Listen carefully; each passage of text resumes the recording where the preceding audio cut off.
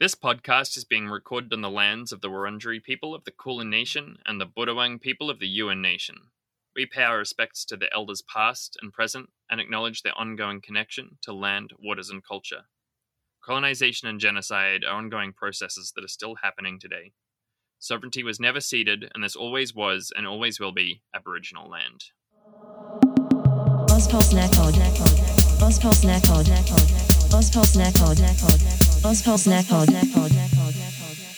Hey everyone, and welcome back to Ozpol Snack Pod, the podcast where we just kind of waffle on. That's right, it's the weekly news podcast where we bring you bite-sized chunks of Australian news and politics with a side of crispy memes. We are also the official podcast of the Ozpol Shitposting Facebook group, which you should go and check out if you like Ozpol and shitposting. I mean, no one really likes Ozpol, hence the shitposting, but yeah, it's the only way to survive. That's right. You should still go check it out. My name is Zach the Snack. With me, as always, is my co-host. It's me, Noon, and we have another guest co-host, excitingly, this week. We do. Welcome to the show, JB. Thanks so much for joining us. Hi, thanks for having me. It's very exciting. I listened to last week's episode with Tilda and got excited about it and tweeted about it, and now I'm on the show. So I think it just goes to show that if you are annoying enough online, you can achieve anything. That's the whole premise of our show. Yeah. That's very true. It's that simple, listener. JB goes by the handle Fairy Godslut on Twitter. You may have seen them tweeting up a storm lately about sex work in particular, which we're going to chat about later in the show. JB, is there anything else that you want our listeners to know about you? You know, who are you? Why are you here? Why am I here? Well, you asked me. It was my idea.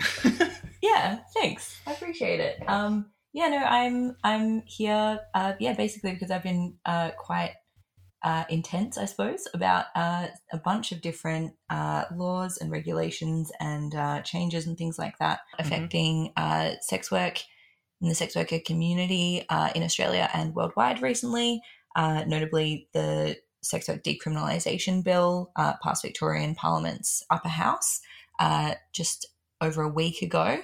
And also there's been a lot of developments in the kind of online digital rights space that are going to have really large repercussions for sex workers as well. So there's some good and there's some bad, but there's a lot, and I have a lot of thoughts and feelings about all of it.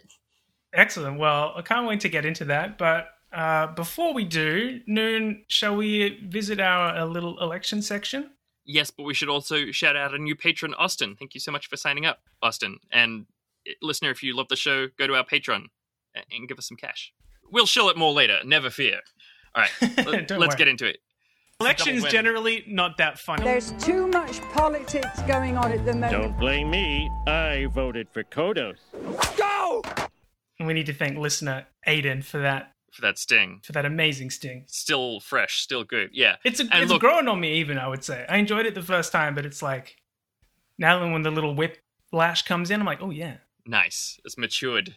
And look, there's a lot of voting for Kodos going on because we had 4 by-elections in New South Wales last week for the seats of Willoughby, Bega, Monaro, and Strathfield.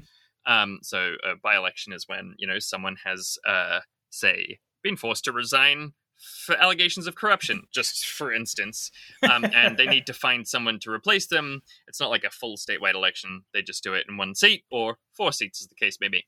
What about if you get so badly owned by a YouTuber that you resign? Would that just trigger for example, a by-election? Yeah, that's the kind of thing that by-elections happen for. Okay. Yeah. So New South Wales has an election due in March next year, and by-elections are generally thought to be pretty useful metrics of how elections will go. They're more reliable than polls, which, as we know, are completely useless. And one key issue when looking at by-elections is how big of a swing the parties get. So if they had a 10% margin and it's down to 5%, then you can be like, okay, so if this is representative as the state as a whole, we might guess that there's a 5% swing across the entire state. And then if that happened, then all of these seats would change hands or whatever. So it's kind of useful information, and that's kind of the main metric that people look at.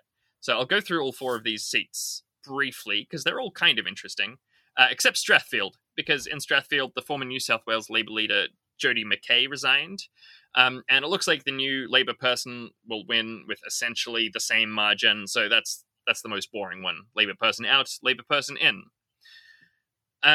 In Bega and Monaro, things are a bit more interesting. So Monaro is in the south of New South Wales and borders Canberra and the ACT.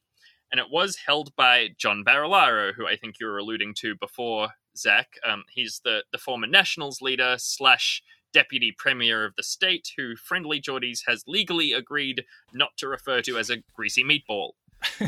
I was being generous to John Barilaro when I said he resigned because he got owned by a YouTuber. He resigned because he was doing a bunch of shady stuff. He just used the YouTuber as cover. Yeah. So let me just clarify my stance on that. But so Barilaro had a margin of about 11% ahead of the Labor candidate, and it looks like the replacement Nationals candidate, a woman named Nicole Overall, which is a great name. It looks like she'll be elected. It's a great name for a national. It is. So it's likely that the Nats will be re-elected, but she's suffered a big swing of more than 6%, which is bad news for the government because they have about a 5% margin statewide.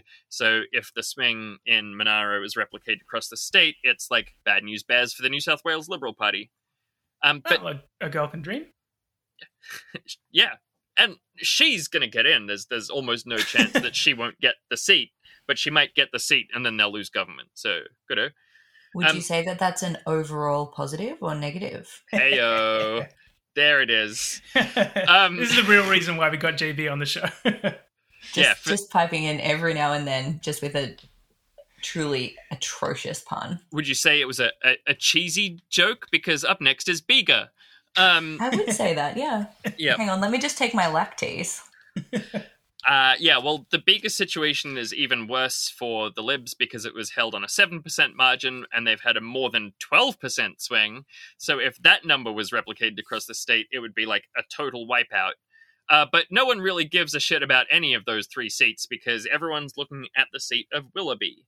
And this was Bega's considered like a bellwether seat though, generally though. Yeah, and Eden Monaro was as well until most recently, though that's at the federal level. I don't know about in New South Wales, but yeah, totally. They're important seats. So if you're a not nerd, to lose. you might care. Yeah.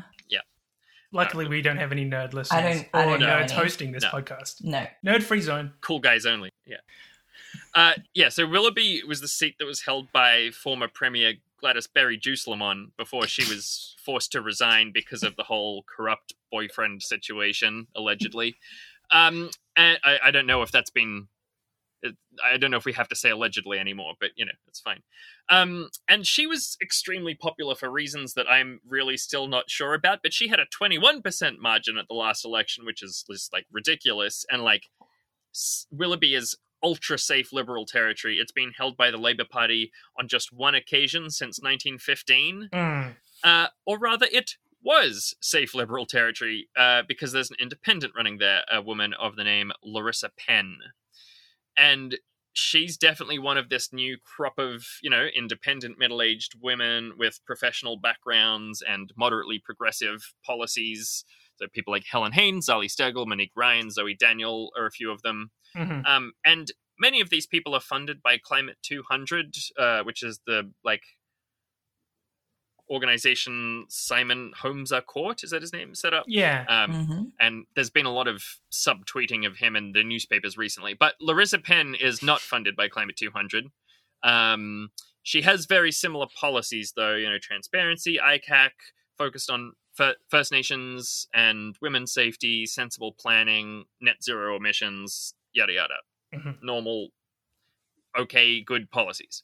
And according to the Sydney Morning Herald, she ran on a shoestring budget, but she's gotten more than 32% of the first preference vote. Wow. And after preferences is only about 3% behind the Liberal candidate, who unfortunately is another lunch meat named Tim for us to get confused about. So this one's Tim James, not to be confused with Tim Wilson, Tim Smith, or Tim Watts.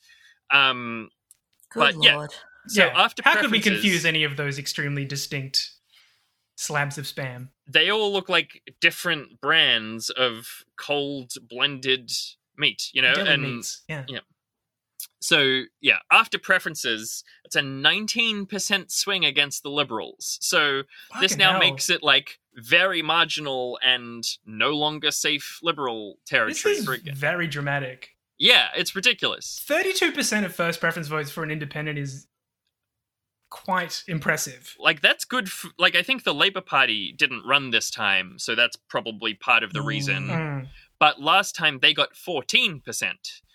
So she got pretty much all of that, and then another wow. like 15, 17% of Liberal voters, basically, and other people. Yeah. So Do you know if she's run before? I Marissa believe Penn? she has pretty unsuccessfully. I think she also stood at the last election. I don't have that right here. I'm sorry. It's all good. Yeah. But I think she got like 3% or something, which is also not bad for a first-time independent candidate. But Yeah. Nothing like this. Yeah, so sadly, the latest news, Anthony Green tweeted 25 seconds before we started recording that the gap is widening rather than narrowing with the first lot of postal votes. So it looks like Lunchmeat Tim number 4 will get elected. But it's very impressive, and this will see Larissa Penn paid out a significant amount, like reimbursed for the first preference votes she received. And I would be surprised if, come the election in March 2023, she isn't much better bankrolled by, for example, Climate 200 or, you know, Malcolm Turnbull or whatever. Well, I hope she gets in purely so that there's one less Tim for me to have to look at. Yeah, yep, that's the Or dream remember. for all of us political nobodies. All right, that's the election section done. Shall we move on? Shitpost of the week. Yeah, so Zach, did you hear that Anthony Green got ligma'd? Sorry, who's Anthony Green? Ligma balls! Oh no! I got ligma too. I couldn't escape the ligma. No, it's really, really hard for me to hold back from Also jumping yelling. in there with that. Yeah. Thanks. Yeah. Yeah. Oh, Yeah, please, no, but that- please yell ligma balls at any point on Whenever our you like, politics Well, podcast. I think it was honestly his lack of knowledge about the BOFA protocol that really let him down. That reminds before BOFA is nuts, boy! Sorry, I didn't give you the fetal light, but I'm glad you went for it. Yeah. No, it's a real SUGMA issue. Yeah. So obviously Anthony Green, he's the ABC's election specialist. Zach, you do know who he is, despite asking for the sake of that joke. I do know who he is, yes. Yeah. I'm aware. But never let the truth get in the way of a good bit. No, that's right. Yeah. So he has been fact checking a lot of people on Twitter recently, which these days means that a lot of Labour voting boomers are coming for him. Mm-hmm. And I'm not sure if this was actually a Labour boomer who asked him about the ligma issue. No, they seem to be an unaligned shit poster from what I Okay, could tell. yeah. Van's political alt. Yeah, that doesn't sound... sorry, Val's, not Vans. That's just a little Freudian slip from me there. Ooh. A hero came along. They tweeted at Anthony... asked the AEC Twitter account earlier about the possibility of ligma isolation voting to be remote. They said it could. Do you think that ligma will become a bigger issue closer to the election, maybe resulting in a big swing with postal ballots? And Anthony replied, and ligma is? Prompting many people in the comments to be like, no! I saw a lot of people just outraged that anyone would dare do such a thing to poor Anthony. Yeah. And I will say, I worry sometimes looking at the replies that he does. You can kind of feel the barely suppressed frustration coming through when he once again Constantly. has to patiently explain to these complete people that are just determined to get the wrong end of the stick. Yeah. They will dig up the stick, turn it around, and bury the right end of the stick so that no other end of the stick is available to them. And they do it to the AEC as well. But poor Anthony, he really seems he's a man on the edge. And Anthony, if you're out there, if you're listening, look, I don't know, see a doctor, get some heart medication possibly on hand. Have a defibrillator available to you. Yeah, just in case. It's election season coming up. Yeah. There was a very earnest, sweet reply from Australia's favourite 14-year-old news pundit, Leo Puglisi, saying, Anthony, I strongly recommend you mute the terms ligma, sugma, and bofa, which is very sweet of Leo. Leo, come on the show, please. There was also a good exchange. Benjamin Miller asked, curious to hear the AEC's take on the bofa precedent as it pertains to questions of formality/informality. And the Australian Electoral Commission official Twitter blue tick tweet account said bofa D's ballot papers. So good on him. Everyone's getting involved. Hats off. Yeah. I'm obsessed with the AEC's Twitter at the moment. They're doing a good job.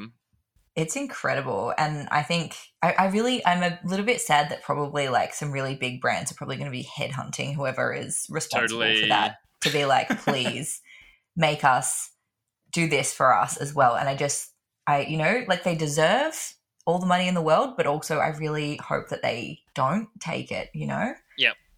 That's an official public sector employee right there. Yep, that's right. This means there's a good chance we're going to get a Senate estimates hearing where a Liberal national senator will read out a series of bofa D's nuts jokes. So, there's a silver lining in every cloud. Very true.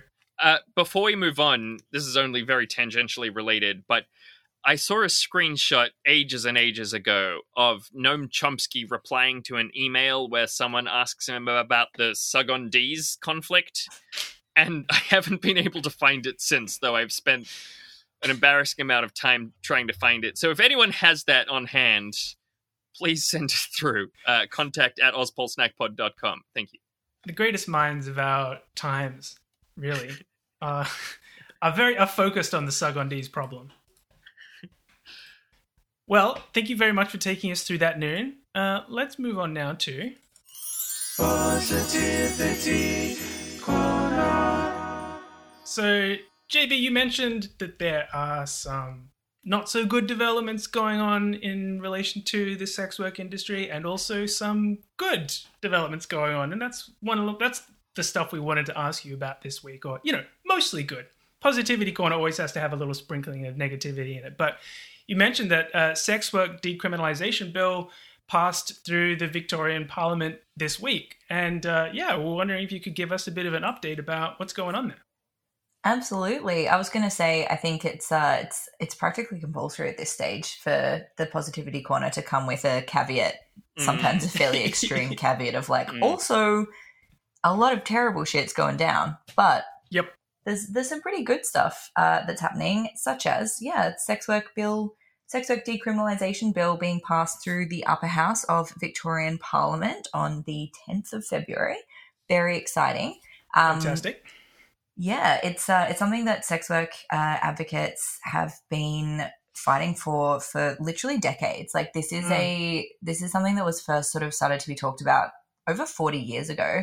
Fiona Patten from the Reason Party, who really spearheaded a lot of the push for decriminalisation in Parliament, spoke on the floor of Parliament about sitting in the old Victorian Prostitutes Collective meeting room in the 80s, discussing the possibility of decriminalisation. And so, it's been something that has been pushed for and fought for a really long time by a really large number of people. I think it's probably a good idea to explain the different legal models around sex work for people, because there's often quite a bit of confusion. People say, oh, but isn't sex work legal in Victoria? And things like that. So essentially there are, within Australia, there's sort of three legal models generally. Overall, sort of worldwide, there's four general categories that are the different kind of legal models of regulating, in-person sex work. So full service sex work, which is, what is often referred to as like prostitution, which is not really the ideal term. Like the community prefers sex work. It recognizes us as workers rather than, having the kind of criminal type implications. Usually the word prostitution is related to like criminal law and things like that. Yep. And it's, a big sort of slogan is just sex work is work. Sex work is real work. So, but yeah, full service sex work is what we call that. Globally there's sort of 4 general legal models. There's decriminalization, there's partial legalization, or sometimes called asymmetrical criminalization. Although asymmetrical criminalization can also refer to another model, which is often called the Nordic model as well, or the end-demand model. That's in heavy air quotes, end-demand, versus full criminalization. So full criminalization is pretty straightforward. It is you can't sell sex. You can't buy it, you can't sell it. Both are illegal. Both are criminalized. That's the legal model in a fair few places, such as all of the United States except Nevada. Right. And a large number of other jurisdictions worldwide. But it being illegal in the USA is going to be quite material to some of the bad stuff that I'm going to talk about later on. So it's full criminalization. You can't buy sex, you can't sell sex. It's criminalized in both directions. The Nordic model, which is referred to by its advocates sometimes as and this is again the heaviest, like my whole arms are doing these air quotes, end-demand model. And that is based on the idea that, well, first of all, it's like fundamentally based on the idea that sex work is inherently a bad thing, that it is inherently anti-feminist, demeaning to women, exploitative and violent, and that there's no way that it could ever not be those things in any situation. And it's considered, this is the model that's advocated for by a lot of quote-unquote feminist groups, which, we'd generally refer to as SWERFs, sex work exclusionary radical feminists. And the idea behind it is, the women, because obviously all sex workers are clearly women. It's definitely not an industry full of like gender diverse and trans people and queer people of all genders. So it's about assuming that women who are victims in the sex industry shouldn't be criminalized for being victimized by the evil pimps and quote-unquote sex buyers. And the people that should be criminalized are people buying sex, so sex work clients, and people facilitating the purchase of sex, so which is referred to under this as pimping, but the definition of pimping under it is incredibly broad. It basically means anyone that benefits financially from somebody else's sex work. So that can include a sex worker's partner, a sex worker's housemate, sex worker's landlords, and things, who have no real involvement with other people's participation in the sex industry, but they benefit financially from that involvement by, taking rent money or, living in a house where the rent is paid by sex work, etc. Yep. Yeah, no, sex work isn't criminalized at all. It's just everybody who associates with and helps sex workers. Yeah. And under that model, advocacy organizations are also considered to be pimping or trafficking sex workers as well, for assisting them and people providing healthcare services, etc. It's very bad. It's often referred to by sex work advocates as backdoor criminalization because it doesn't make anybody safer. It actually increases violence and crimes committed against sex workers. Basically because it removes the ability for sex workers to screen their clients to determine whether or not they're safe. It reduces communication that can be carried out between clients and sex workers because the clients are worried about getting caught, and so they don't want records of discussions over, what services are available, what price they might be at. It pushes sex workers out of, into more isolated areas geographically, stops them from being able to work together for safety, drives everything underground. And we know that anytime things are driven underground, it is bad for the people involved generally. Plus there is the fact that basically under a legalized or decriminalized situation, people that buy sex could be literally anyone, any consenting adult basically, with no regard to whether or not they become a criminal. Whereas if somebody is buying sex in a situation where they know that that's a criminal act, then you're going to have people that don't care about whether or not that's a criminal act. And there's, more leverage to use against sex workers as well.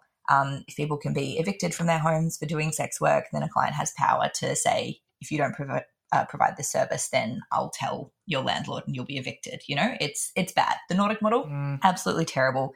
There was a study in Ireland where they recently introduced the Nordic model, and in the first year of its implementation, reports of violence against sex workers went up between 70 and 92%, depending on who you ask. But it's bad. Jesus Christ. So that's bad. That's pretty black and white. Yeah, pretty bloody black and white, and people still continue to advocate for it. There have been politicians in countries. It's called the Nordic model because it was originally introduced in Sweden. It's also in force in Norway and Ireland as well, Iceland. It's bad. And there was a direct admission from I believe the Minister for Criminal Justice or similar in Norway that the increased violence is a feature, not a bug, because it's designed to deter people from entering the sex industry, which is absurd and ridiculous. That's so grim. Then there's the next model, which is legalization or partial legalization. Which is what we've had in Victoria since 1994.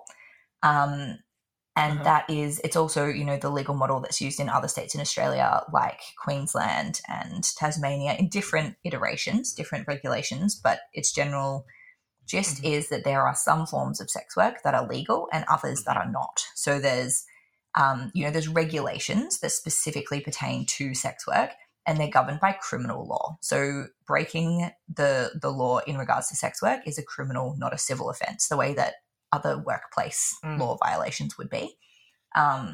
So there's in Victoria, what it's previously been is that there you can have a brothel, you can have a licensed sex on premises venue, a brothel, but it needs to be licensed, it needs to be registered, and it needs to come under very specific planning regulations that are determined both by the state government and by local councils, and they're quite restrictive. But the main issue with that is the licensing fees. The bar to clear to become a licensed brothel is incredibly high.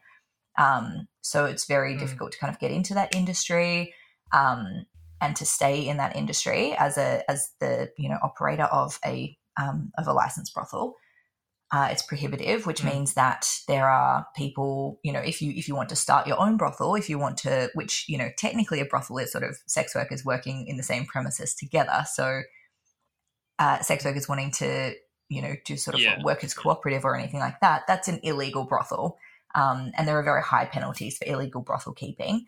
And then, there's issues with the police being the regulators of the sex industry as well. So anytime the police are considered both the regulators and the protectors of any group of people, they're cops, right? Like, it opens the door to exploitation and corruption and all sorts of, just cop shit.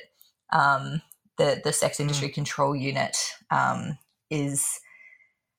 Look, it's not very well looked upon by people within the sex industry. And there's issues with, in various parts of Australia, local councils paying undercover investigators or cops going undercover into suspected illegal brothels to receive sexual services, and then they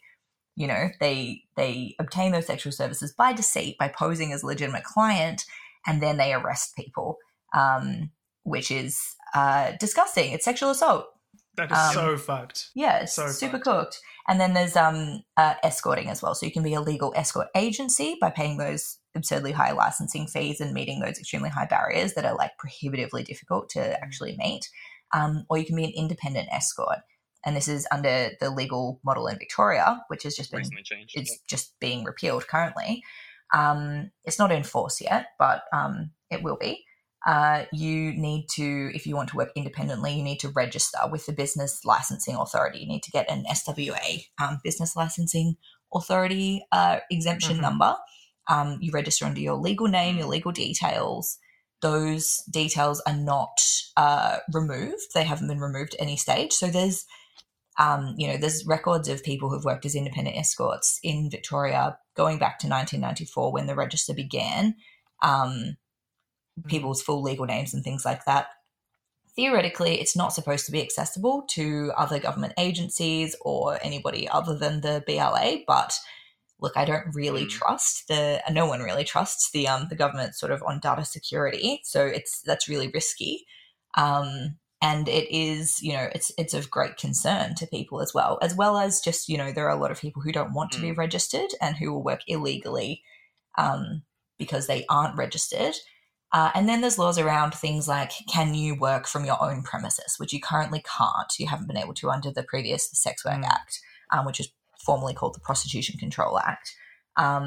You haven't been able to work from your own premises. So you can go and do what's called an out call if you're an independent escort. So you go to a premises designated by the client, whether that's their home or a hotel room, etc. And if you work from your own premises, if you want to have a hotel room that you book and then you see multiple clients in over a period of a couple of days, or if you want to work out of a, more ongoing rented premises or out of your own home, that's illegal. So a lot of the time we say in Victoria, and as well as in places like Queensland's actually even worse with a lot of this, independent workers have the choice between working safely or working legally. So if you want to rent your own hotel room, you can't do that. You have to go to the client, which means that, you can't control that environment. Right. You can control your own home or your own environment, and who's in the room and things like that.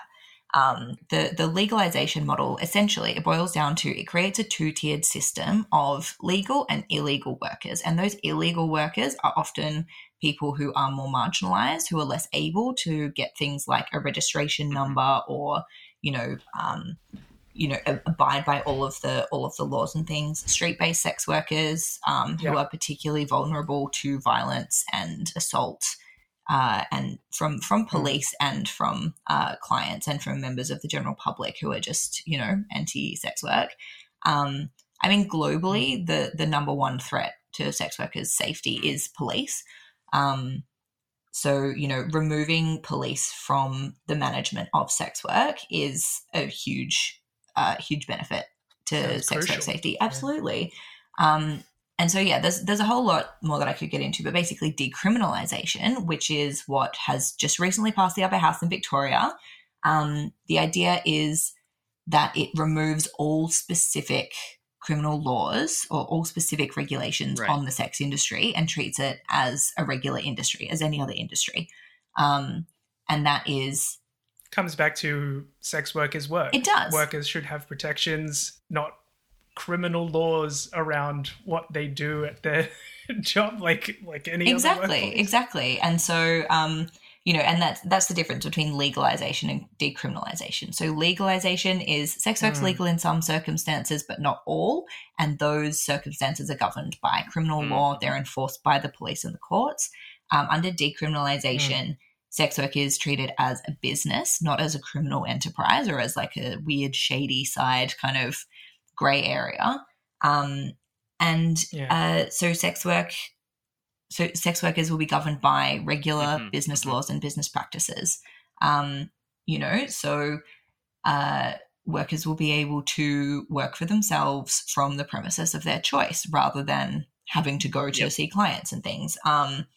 Sex workers will be able to advertise without as many restrictions previously. There were some very confusing restrictions that around advertising. So things like you weren't allowed to advertise what services you provide, which again, a lot of these laws, or people will say that a lot of the laws that restrict the way that sex work can be conducted are supposedly for the benefit and for the safety of sex workers.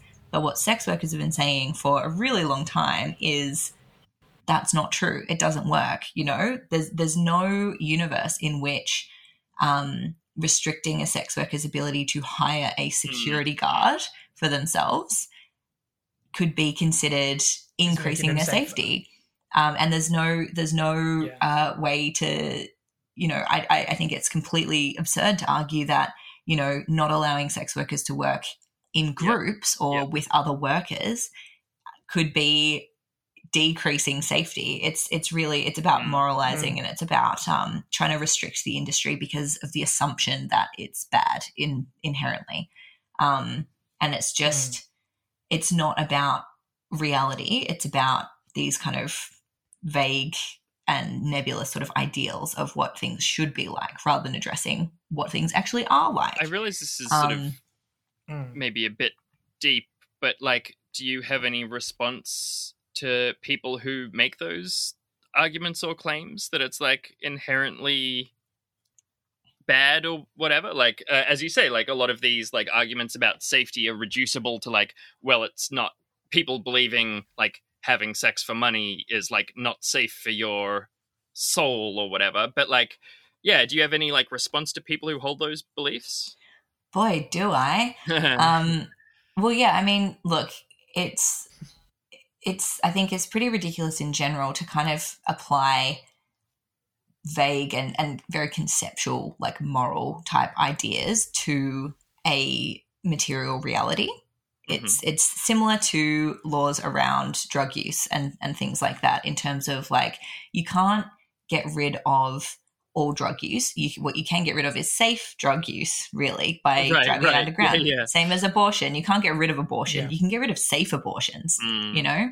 And these there's a pretty common kind of link between all three of those with this kind of like purity related moral politics, where it's not based in reality. It's based in sort of wishful thinking. And I mean, you know, there's a lot of arguments. I find it interesting generally because on the left, there's quite a lot of arguments emerging currently where people are talking about abolishing the sex industry in general for ostensibly leftist reasons about, you know, women's emancipation and exploitation and things like that.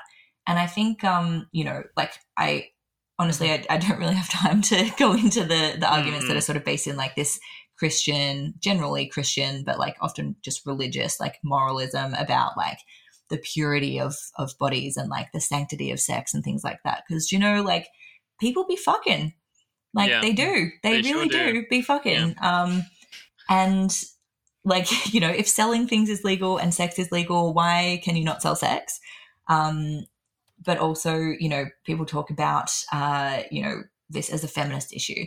And that's like the main kind of argument that I probably want to address in terms of like looking at the sex industry and seeing it as an inherently anti-feminist or inherently exploitative industry. And really, that kind of comes back to labor rights as well, because, well, first of all, like you can try abolishing the sex industry. It's never worked. People call it the oldest profession. That's probably not completely accurate. Like it's possible that like carpentry was the oldest profession, really, if you're going to get really down to the nitty gritty, but it's certainly like one of the oldest professions in terms of people have traded sex as long as there's been the practice of trade generally. It's, you know, it's using your body to produce an experience for somebody else in, you know, it's not necessarily a tangible or, you know, you can't kind of take it away, but it's, you know, it's providing a service to people. And is there exploitation in the sex industry? Absolutely. Of course there is, you know. I actually have really no time for the arguments around like, oh, but like some sex workers are really empowered by it and some it's like girl power, like, yeah, get it, go us. Like, no, shut up, whatever. Of course the sex industry is exploitative. It exists at the nexus of gender and capitalism and colonialism and white supremacy and ableism and, you know, like it exists at this really like dense kind of like confluence of power relations, really. So like, yeah, it's true. Most of the time sex workers are comparatively less power socially, more broadly, than clients do. And yes, there's exploitation in the sex industry. It's an industry. This is capitalism. Like all work, all labor is exploited under capitalism, you know? And I think that it's quite a ridiculous argument to make that it's somehow uniquely exploitative because, you know, like sexual exploitation exists in a lot of other industries as well, you know, and it's not talked about. And it's, you know, it's very feminized labor as well. So yeah, there is sexism. Of course there is. There's vicious, violent misogyny. And my question is, how do we best address that? And the answer is through decriminalization because, you know, if you're a sex worker who is sexually assaulted on the job, which does happen. Yeah. If you exist under a criminalized or semi-criminalized jurisdiction, if you go to the cops and you say, hi, I was raped while doing my criminal job, which is a crime, and the proceeds of that criminal job were stolen from me. They're going to arrest you and not investigate the assault. Exactly. Yeah. You know, it's we're seen as less human, as disposable, and as, you know, as sort of these, like, I guess like hypothetical, almost as a hypothetical in a lot of people's minds. And decriminalization takes us out of that hypothetical and puts us into the realm of labor and work and, you know, regulation of other industries as well. Because the sex industry has a lot of similarities with a lot of other industries, you know. I mean, I see it as like very similar to things like domestic labor and childcare, because those are especially private childcare, as in like nannying, babysitting, etc. Because they're feminized jobs that exist largely within the kind of domestic sphere, or, you know, behind closed doors. The labor is devalued. It's seen as something that women particularly should just do for free for men. And there's a huge amount of labor exploitation and sexual harassment and assault within those industries as well, because of the lack of publicity, because of the isolation of the workers. It's an industry with a fairly low bar to enter, and it's fairly informal industry as well. You know, having somebody just babysit your children and things like that is often cash-based and, you know, private and everything like that. So there's really a lot of similarities to other industries. And I think that by making those links to how sex work is similar rather than different than other industries, then it allows sex workers, but also other workers in other kinds of industries, to be better informed and better able to advocate for their rights. So yeah, I guess it's, you know, there's people that sort of, if I may present it in like a Galaxy Brain meme format, Please. My view personally is, you know, there's the, you know, sex work is real work and work is good. And then there's like sex work is real work and work is bad, you know, like, I don't think I'm not interested in these narratives about empowerment and about like, oh, I really love my job and stuff. Cause like, you know what, sometimes it fucking sucks. I have not had like the greatest time in the sex industry, but I've also experienced more sexual harassment in particular in hospitality than in the sex industry.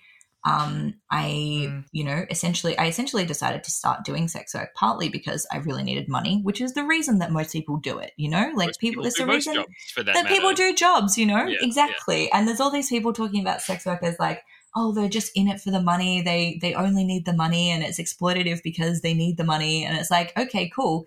Like, why do you do your job? I saw a good tweet that's like, capitalism, you have no value except whatever you manage to accrue by selling your labor. And sex workers, okay, capitalism. Not like that. Exactly.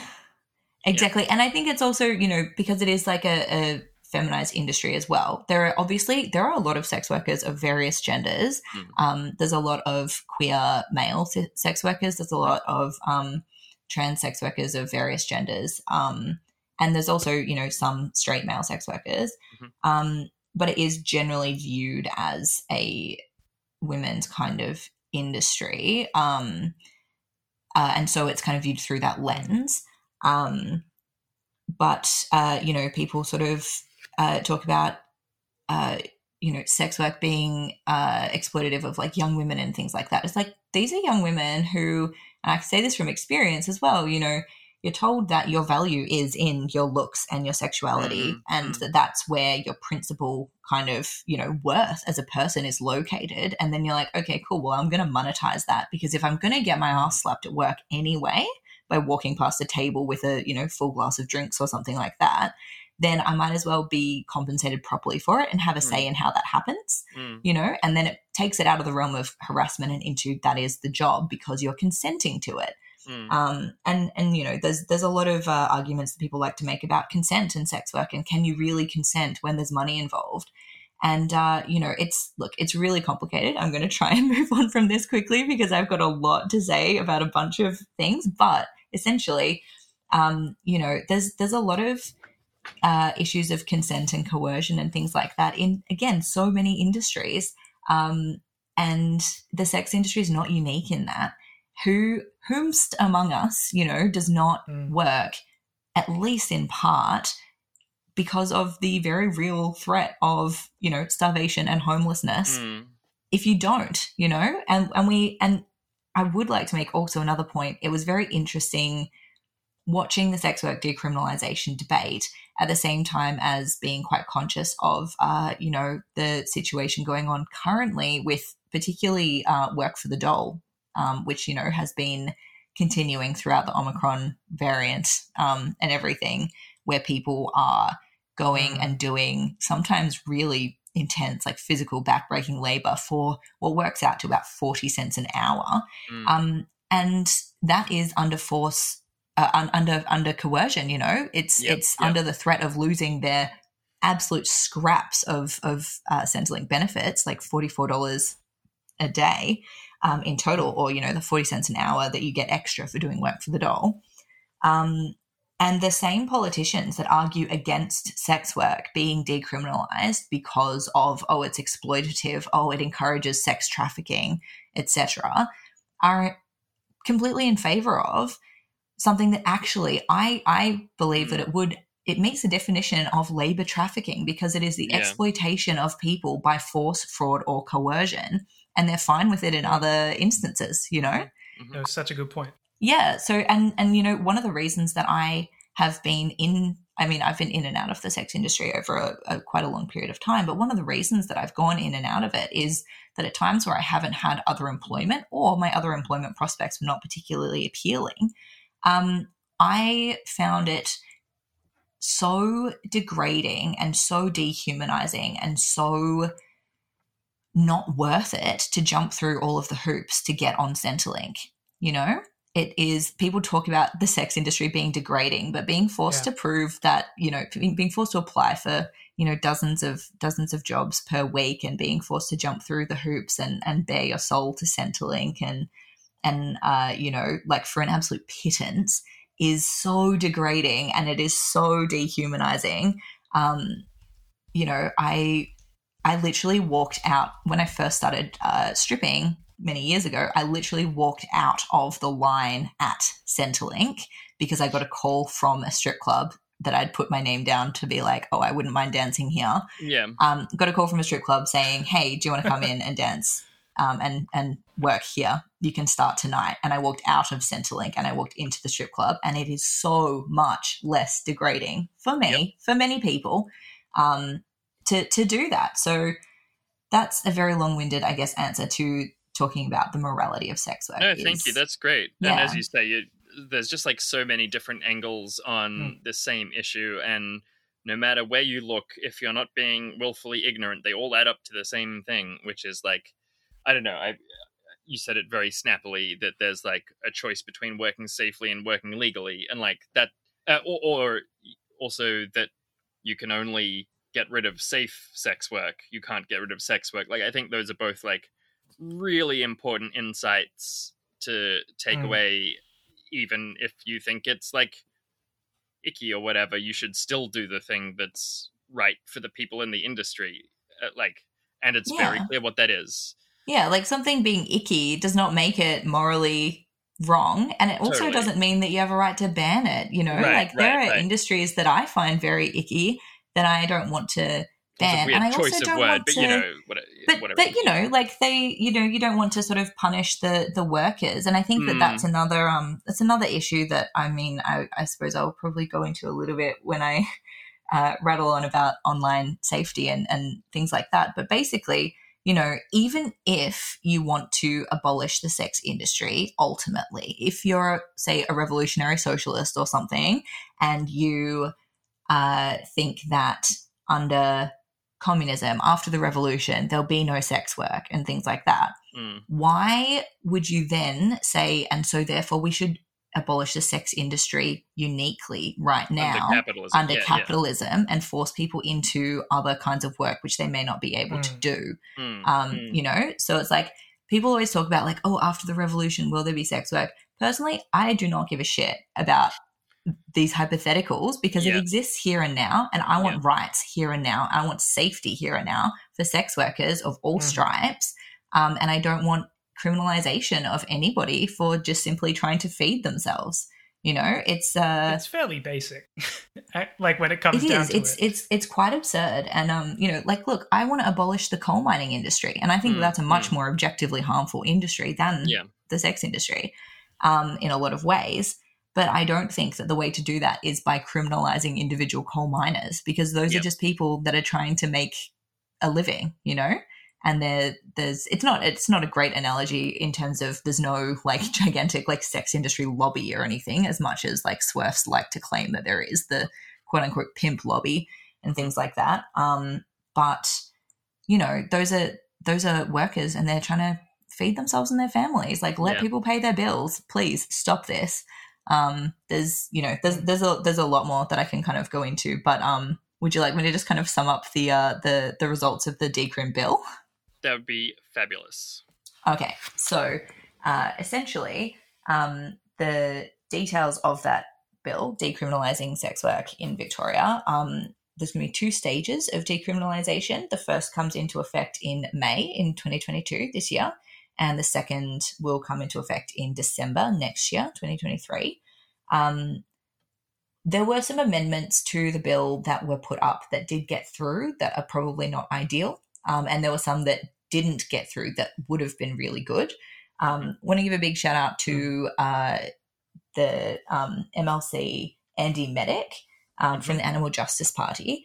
Dead set legend, did so much consultation with sex workers and took the recommendations of peer-run sex worker organisations like Vixen in Victoria and Scarlet Alliance, which is the national peak body, right into Parliament. He brought in some amendments, one of which passed, which is that the register, the Business Licensing Authority register of independent sex workers, those records will be destroyed in May, on the 1st of May. Very exciting. Fiona Patten asked in Parliament whether or not sex workers would be allowed to attend the destruction, and that seemed to confuse some of the politicians, but I found it very funny. There were a lot of discussions in the debate over the amendments and things like, the amendments and the particulars of the bill itself that I think really showed a lot of misconceptions about the nature of decriminalisation. And so, there were people talking about like, well, won't this empower sex traffickers? The thing is that sex trafficking, labour trafficking is a crime. That's separate. It's separate to that. It's still a crime. People saying, oh, what about, child sexual exploitation, child sexual abuse for money. Also already a crime. It's very much illegal to solicit minors for sex, like full stop. You can't do that. That's bad and it's wrong. And actually the new bill, I believe, strengthens some protections for, strengthens some penalties in particular for child sexual exploitation. Right. In terms of, sentencing and things like that, which, we can talk about the benefits of like a carceral solution. However, of course, the point that I want to make is like, it's not going to encourage child sex trafficking, because child sex trafficking is wrong and it's a crime. That's not a legitimate job. Sex work, like an adult doing voluntary consensual sex work, that's a job. A child being forced to do sex work, that's a crime. It's wrong. It shouldn't happen, and it's not going to happen. And then, there were questions about, sex workers doing false advertising by referring to themselves as remedial massage practitioners and things like that. And the thing is that false advertising is covered by Consumer Affairs. That's not and also, about the Sex Work Act. A lot of sex workers are doing those sort of incorrect advertising because it's illegal to advertise being a sex worker. And so you have to, if you want new clients to find you. Yes, exactly. It removes the need. Decriminalisation removes the need to euphemize and to, use coded language, because if you can just advertise your services normally, then you don't need to do that. And besides, false advertising, that's illegal, because that's regulated by the Consumer Affairs Commission, and all sorts of ridiculous things were debated. Where I think it really showed how little people understand about, and by people I mean elected politicians whose job it is to understand this, seem to understand about decriminalization. There were some interesting, some very interesting questions. I think my favorite thing that was said on the floor during the debate was that Jeff Borman from the Shooters and Fishers Party, who's an ex-cop, asked a question about what's going to happen to the cops who work in the sex industry control unit currently. What will happen to their jobs? God. Jesus Christ. Like, imagine. It literally sounds like a joke. It is a joke. It's like, oh my God, it's absurd because, first of all, why would that be? We need to keep crime. Yeah. We need to have more crime to employ more cops as jobs and growth. Yeah, it's really saying the quiet part out loud. If you want more cops to have jobs, go out and do some crime, bro. Yeah. Okay? Individual responsibility. Yeah. Seriously. Yeah, exactly. He also said, I'm not sure actually if it was Jeff Borman or if it was, it was Craig Ondarchie from the Liberals. Oh, yeah. Who had the most incredible guilty client of sex workers energy on the floor of the House I've ever seen in my life. It was honestly unbelievable to watch. He said, and this is almost verbatim because it is seared into my mind, he said, I have seen personally with my own eyes criminal activity conducted by organised crime groups within illegal brothels. Wow, man. I mean... Where'd you see that, mate? Lucky you've got parliamentary privilege. Yeah. Where have your eyes been? Yeah, you've been hanging around a lot of illegal brothels there? To get instructions on how to get away from there. Yeah, yeah. Just, oh my goodness, just ridiculous. Some truly ridiculous things. And just, people talking about, mandatory... Somebody, Catherine Cumming, incredible name for the sex work debate as well, spoke quite a lot. She's an independent. She spoke extensively about the bill, and honestly it was quite impressive. She wedged some anti-vax sentiment in there as well. That was pretty impressive. For some reason she's anti-mandatory vaccination, but she's pro mandating sexual health checks for sex workers. Okay. Yeah, makes sense. Right, yeah. Checks out. I mean, there's a lot of circular logic and hypocrisy going on in all of these, like, quote unquote counter arguments. Like, we can't legalize sex work, that will do more crime. Well, no. Yeah, like, guys, sit down, focus, have a sip of water, take a look at what we're actually talking about here. Oh boy. Yeah, we need to criminalize the criminals. Again, that's a direct quote from the floor of Parliament. Criminalize the criminals. Amazing. Sir, please, the criminals, they're criminals already. They're not... The Parliament really isn't sending us their best. Oh, truly not. But yeah, I would like to give a big shout out to Fiona Patten from the Reason Party, though. She's a former sex worker, and she has been really pushing for decriminalisation for a really long time. And she did some absolute queen shit on the day of the debate. It was really, really brilliant. And we love to see politicians. She did say, she repeated a line from her first speech in Parliament saying, I'm the first sex worker, I might be the first sex worker to stand here, but I'm following a long, long line of clients. Truly. And anti-medic, fantastic amendments, really, really did really meaningful consultation with the sex work community. Also a couple of Labor MLCs as well, like Harriet Shing as well, who's like a queer woman who was very very vocal within the Labor Party advocating for decriminalisation. And just, the presentation of the bill was done in a way that was, it was evident that the people spearheading it, at the very least, had really comprehensive knowledge and they'd listened to the affected people. And it was really meaningful. Honestly, it was truly really meaningful to see a politician say in Parliament that sex work is work and sex workers ought to be treated as other workers are treated and have the same rights and protections as workers in other industries, because that is something that sex workers all over the world have been pushing for a really, really long time. This is only the, I think, 4th jurisdiction in the world to decriminalise sex work, the first being New South Wales, and then Aotearoa, New Zealand has decriminalised. And then the Northern Territory just last year decriminalised sex work. So this is only number 4, but it is decriminalisation it's the model that's advocated for by every single peer-led sex worker organisation in the world, as well as it's advocated by Human Rights Watch, Amnesty International, UNAIDS, the World Health Organization. The list goes on. Like it's better for safety, it's better for health, it's better for communities, it's better for the workers. In basically every conceivable way. So it's really exciting that it's got through in Victoria. It's not full decriminalisation in terms of there are measures that still criminalise street-based sex work in certain locations, such as like near schools or churches or religious areas. And there were some fairly ridiculous questions asked on the floor about that as well. Somebody said, what if I'm taking my son down to cricket practice on a Saturday morning and there's somebody soliciting sex? And just, I mean, I don't... Probably not the best location to be choosing for that anyway. Yeah, I don't think there's much risk of that. Like, it seems like that would just be bad business, honestly, you know?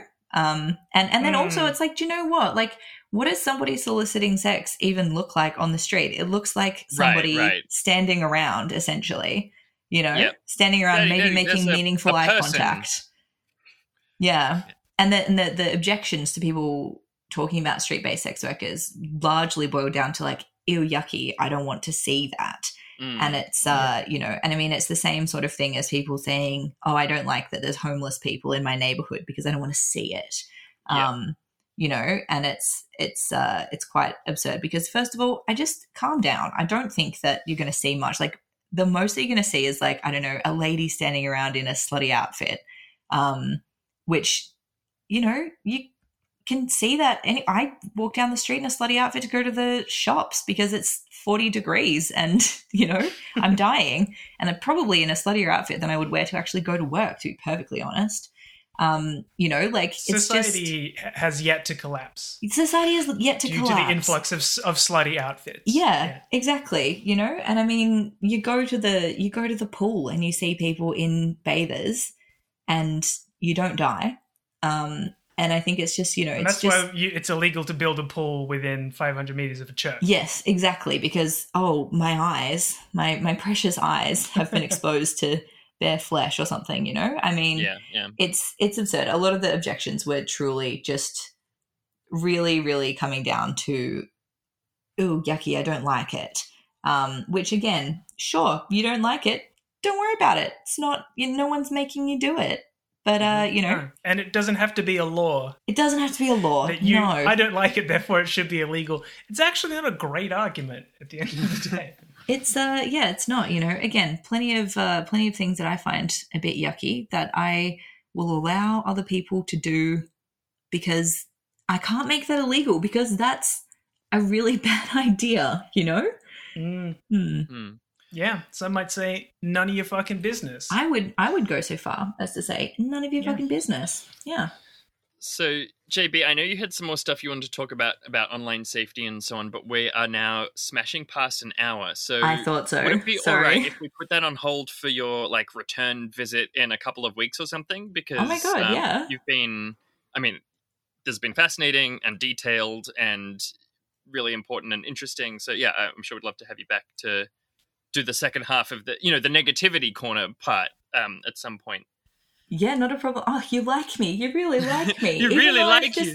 I've talked your ears off for, you know, I did warn you that this would happen.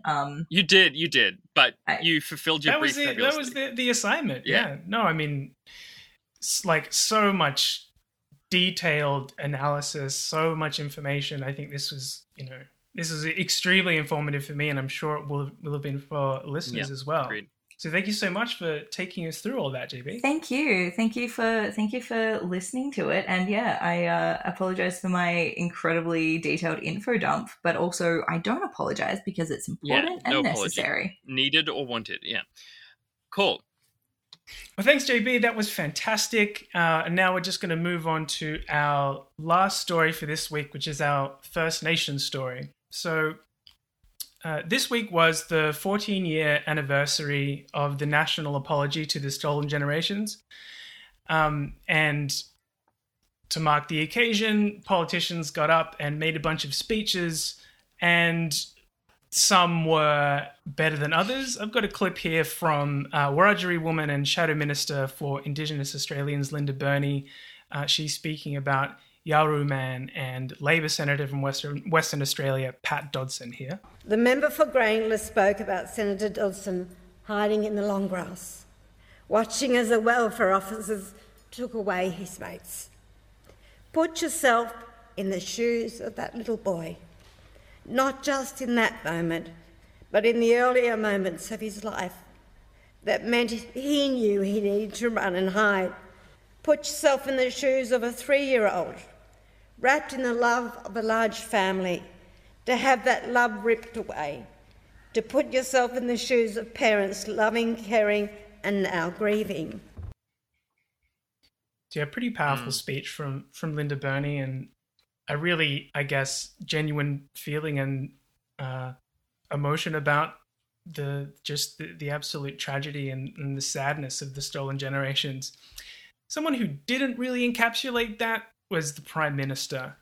His speech was just fucking terrible. And there's like one particular comment that he made, which I'll come to later, which has kind of been getting a lot of attention. But there's a couple of other things I noticed reading through the full text of the speech. One really awful thing is that I don't know if you two know this about Scott Morrison, but that he started doing this like acknowledgement of the Defence Force at the beginning of his speaking engagements. Yeah. After acknowledging the traditional owners of the land that he's on. So he said, and today around Australia and indeed at sea and elsewhere, Indigenous Australians are serving in the Australian Defence Forces, keeping us safe. And I thank them, along with all who serve and all those who are veterans, for their service. Which... Fuck you! Great. Thanks, Morrison. Thank you for that one.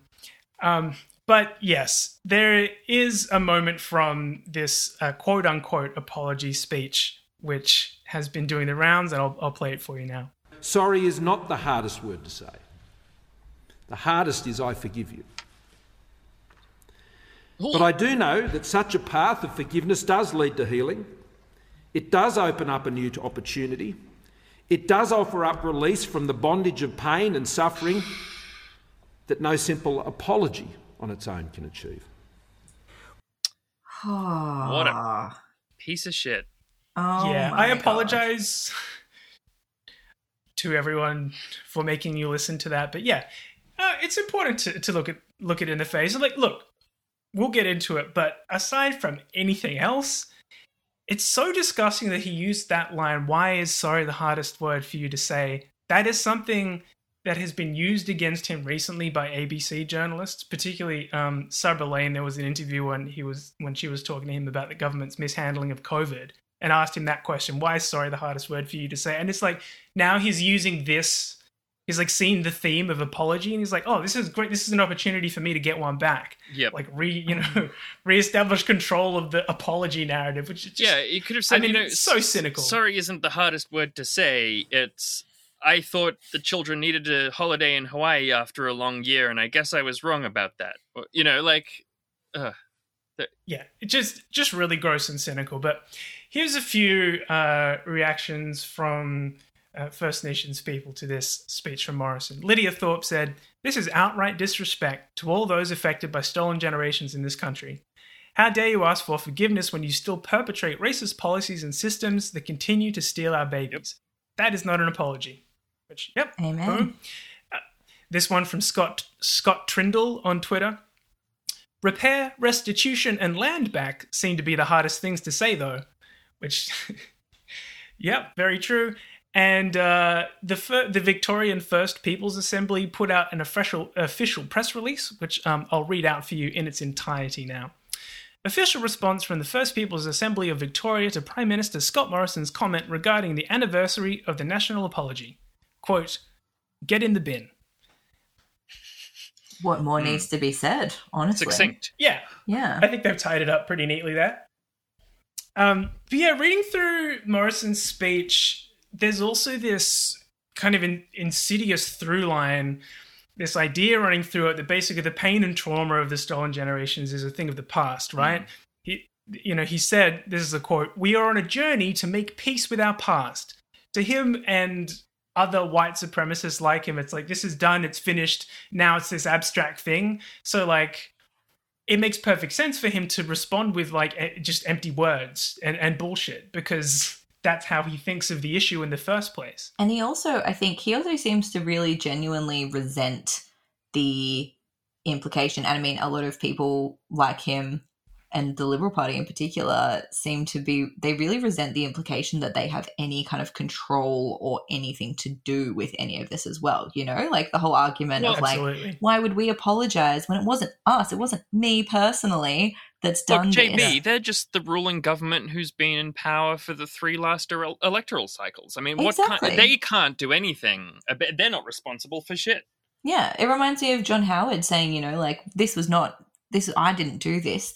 Why should I have to apologize and things when he was in power? When it's like, okay, bro, like absolutely. you were literally, and like you personally were literally in Parliament when the original Stolen Generations policies were still in effect. Like, never mind the fact that more children are being removed now than ever before.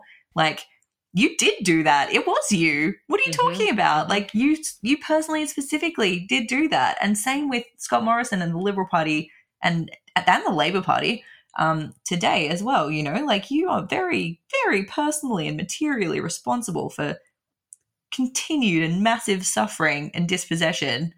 And they're sort of like, oh yeah, you know, it's let bygones be bygones, everybody, you know, like, wash your hands of it. And of course, it's not bygones. It's not abstract. As you say, JB, it's continuing. I've got a quote here from Sissy Austin writing for Indigenous X. "It is a gut-wrenching reality that despite the blood, sweat, and tears our community members are putting into this crisis, we are going to continue to see the number of our kids in out-of-home care rise. We are seeing another stolen generation, with our stolen generation victims, survivors bearing witness to this tragedy. At the time of the national apology to the stolen generations in 2008, there were 9,070 Aboriginal and Torres Strait Islander children in out-of-home care. The most recent data from the Family Matters Report 2021 highlights that figure has now grown to 21,523. So even within, you know, since the time that the national apology was first made to now, the number of Indigenous kids getting taken away from their families has more than doubled. This is not a problem of the past. This isn't some historical wrongdoing, you know, that we just need to kind of paper over with platitudes. It's an ongoing problem. And, you know, also to act like the trauma of those initial stolen generations is something of the past is totally wrong-headed as well. We know that more than a third of Aboriginal and Torres Strait Islander adults are descended from members of the stolen generations, and those descendants are much more likely to experience extreme hardship, you know, whether that's social, economic, or medical, you know, and these problems ultimately, they are material, and so a meaningful apology has to be as well. You know, Indigenous kids need to stop being removed from their families and communities.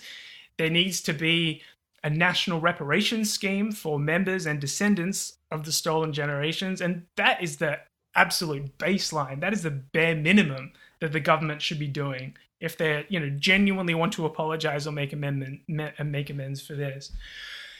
And I've got another quote here from Sissy Austin because, of course, you know, ending child removal seems like a pretty obvious first step if you are actually trying to, you know, quote unquote apologize. "Building on a system that was never meant to be here is not working. It never will work. The child protection system must be abolished. Since colonization, First Nations children and families have been chained to a child protection system that does not belong here. So there's many very obvious ways forward, many doable, policy positions that the government could take if they wanted to actually meaningfully apologize, meaningfully act in the spirit of the national apology. But instead, we get from the leader of our country just, not just empty bullshit, but also this reversal of the responsibility, right? It's now totally. The responsibility of First Nations people to forgive us. Well, bro, you need to do something in the first place to earn forgiveness, and you have done nothing. You have made things worse.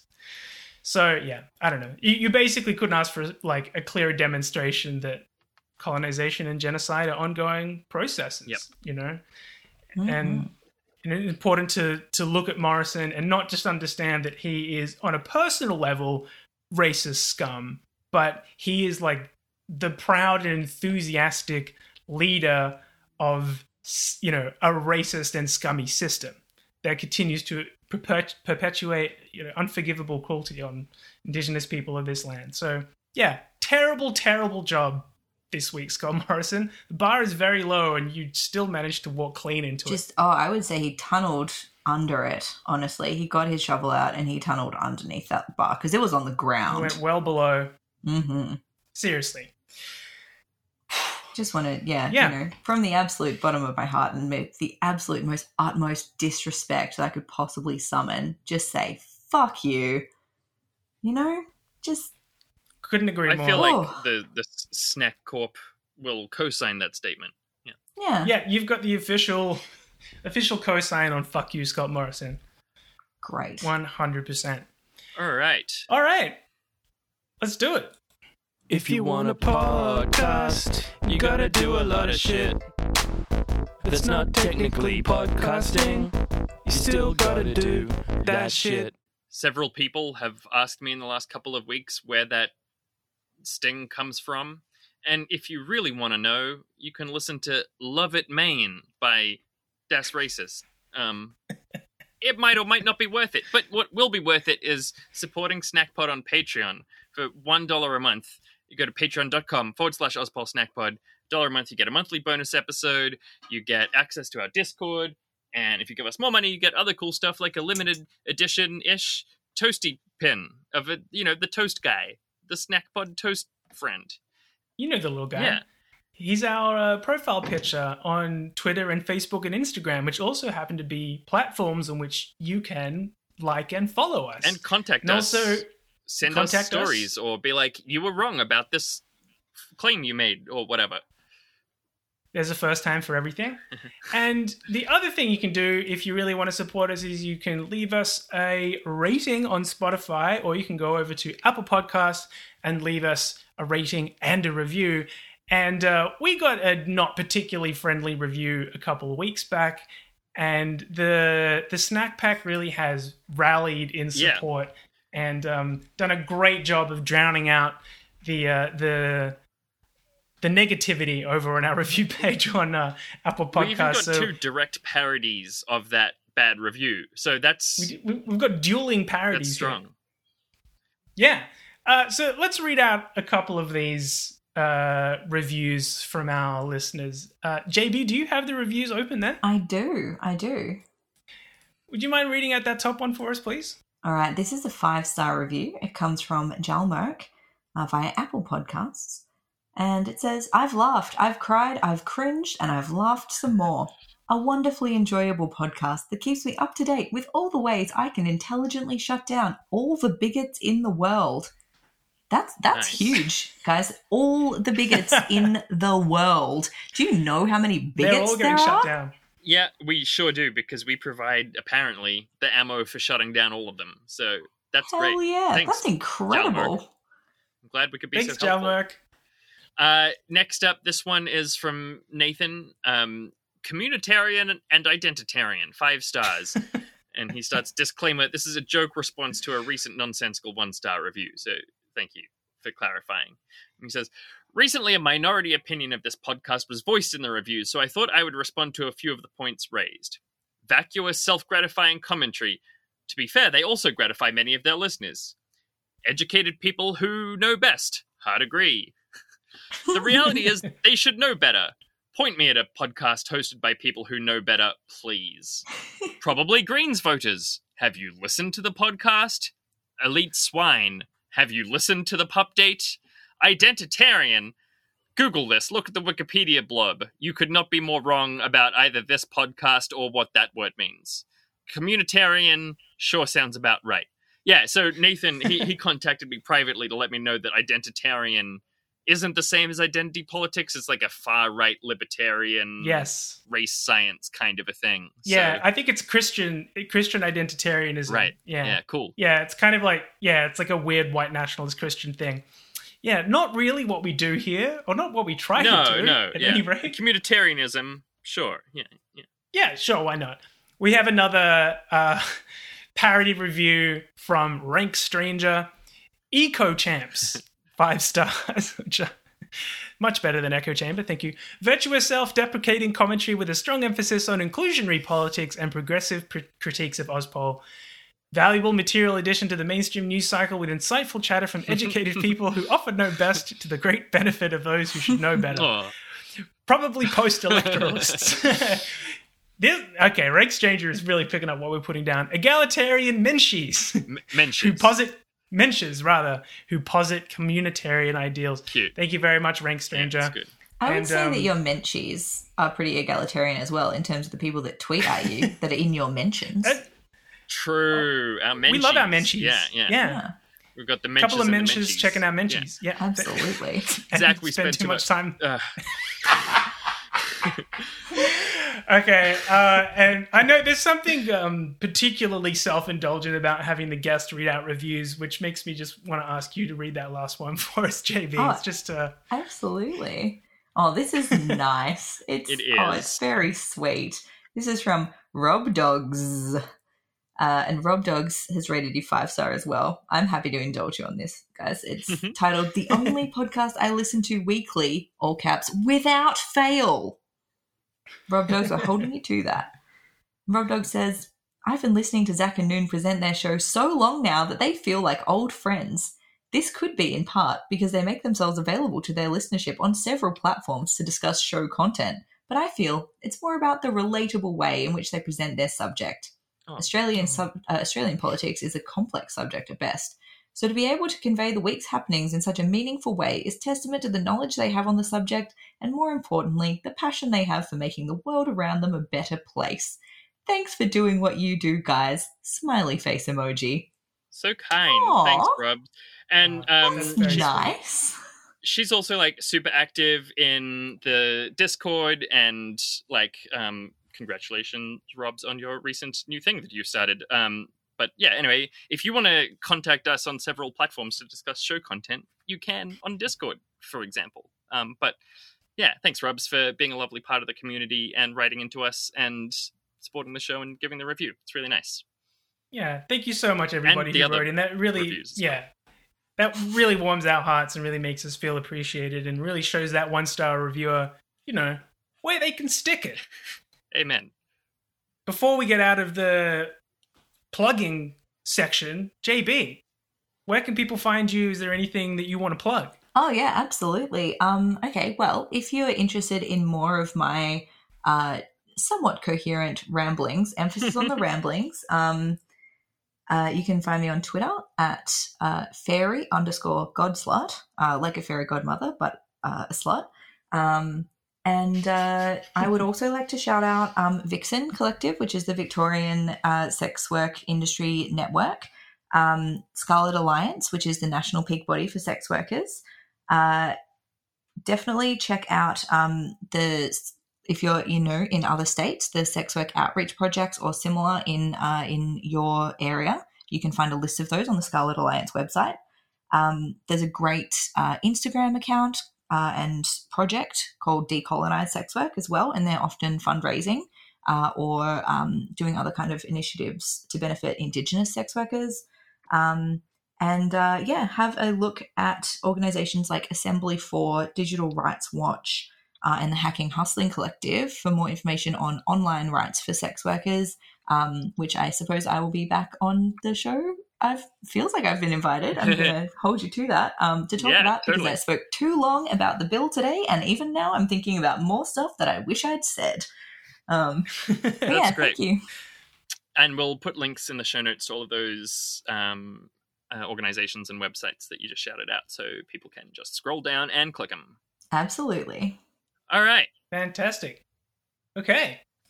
Now it's time for a pub date. JB, I hear you've got a pup date for us. I do have a pup date for you. I'm very excited that I get to contribute this part of the podcast. So, look, the pup date that I have, he's not technically my dog emotionally. I love him like my own son. His name is Ace. He's my ex's dog, but, I'm a very involved sort of aunticle, I suppose. He is beautiful. He is a gigantic wolf dog, and he is the goofiest boy, like possibly ever. Noon's actually met him and has trained him I did some somewhat. Training for Ace, and he's such a big sweetheart, and he had a slightly annoying habit of, when you want to watch TV, he would indicate that you weren't paying enough attention by a slowly rising bark that just was constant. So, we tried to work on that. I don't know how it's gone, but yeah. It's actually gone really well. That's fabulous. It's gone really, really well. He just loves people. He loves attention. He's a, we're not sure exactly what kind of a dog he is. He's definitely like part husky or maybe Malamute. Yeah. But I think that he's half Kelpie, because he has a lot of Kelpie type behaviors, and he also just like really gravitates to other Kelpies at the dog park.